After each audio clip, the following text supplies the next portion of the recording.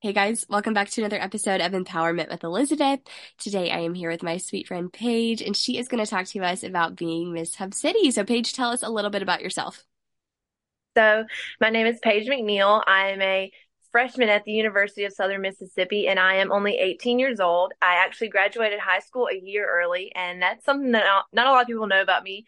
I'm also 6'3", so that's what really led me to compete in pageants and compete in the Miss America organization.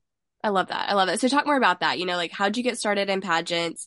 How did you get started specifically with Miss America and Miss Mississippi? Mhm. So my mom actually competed in Miss Mississippi when she was younger, and she really encouraged me to do it mostly for the scholarship opportunities because my career goal is to be an orthodontist. So of course that's a lot of school, that's a lot of money, and I obviously want all the scholarship money that I can have. And my first pageant was actually Miss USM where I placed first alternate. So then I went on to win Miss Hub City, and now I'm going to Miss Mississippi in the summer. I love it. I love it. So, is this your first year competing? Yeah. Okay, perfect. That's so exciting. I love Mhm. that. It's my first year too, so I'm really excited. But talk to us about your CSI. That's a big part of, pageants and specifically the Miss America organization. So talk to us about what your CSI is, how you kind of got started with it, and what your plans are for the future with it. So my CSI is called Educate to Empower. It's an organization that I created myself based on my personal experience with bullying, based on my height. I'm 6'3". So in Educate to Empower, I work with three different age groups. I work with ages 3 to 13, 14 through 18, and 18 and up. And I do a lot of different activities with all of those. And our main goal is to help women and young girls understand how to uplift each other and uplift each other's different age groups because most of the negativity that I faced when I was younger was from older generations not really knowing how to interact with me being so tall. So that's what I really help them understand. Yeah, I love that. I love that. And what a good message too for pageantry also.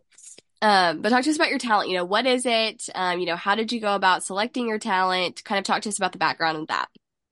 So I've danced since I was 4 years old, and I knew that I wanted to, when I was deciding to do pageants, I wanted to pick an organization that prioritized talent. And of course, that was the Miss America organization. And I do lyrical dance, but I grew up doing all kinds of dance. I'm classically trained, and I also have competed in a lot of genres of dance, hip hop, ballet, all that. I was actually in the Nutcracker Ballet when I was 7 years old. And yeah, I'm competing contemporary. The song that I chose for my prelims was Beautiful by Christina Aguilera. And at the time I really, really loved that song for me in the moment. But now I choose more songs that appeal to me and appeal to how I have grown since then. And so I'm dancing to Invincible by Kelly Clarkson in the summer. And that really resonates with me because the lyrics go something like I'm not a scared little girl no more, and I'm invincible, and I can see how far I've grown, something like that. And when I was trying to pick the song, my mom actually came across it and she was like, "You need to dance to this." Actually turns out that it was one of my first solos, and I completely forgot that I ever danced to it. So full circle moment. I love that. That is so full circle. How sweet. And it also ties into your platform, which is really cool. Uh-huh. We love a branding moment. That's awesome. Okay, final question. What is your favorite thing about Mississippi?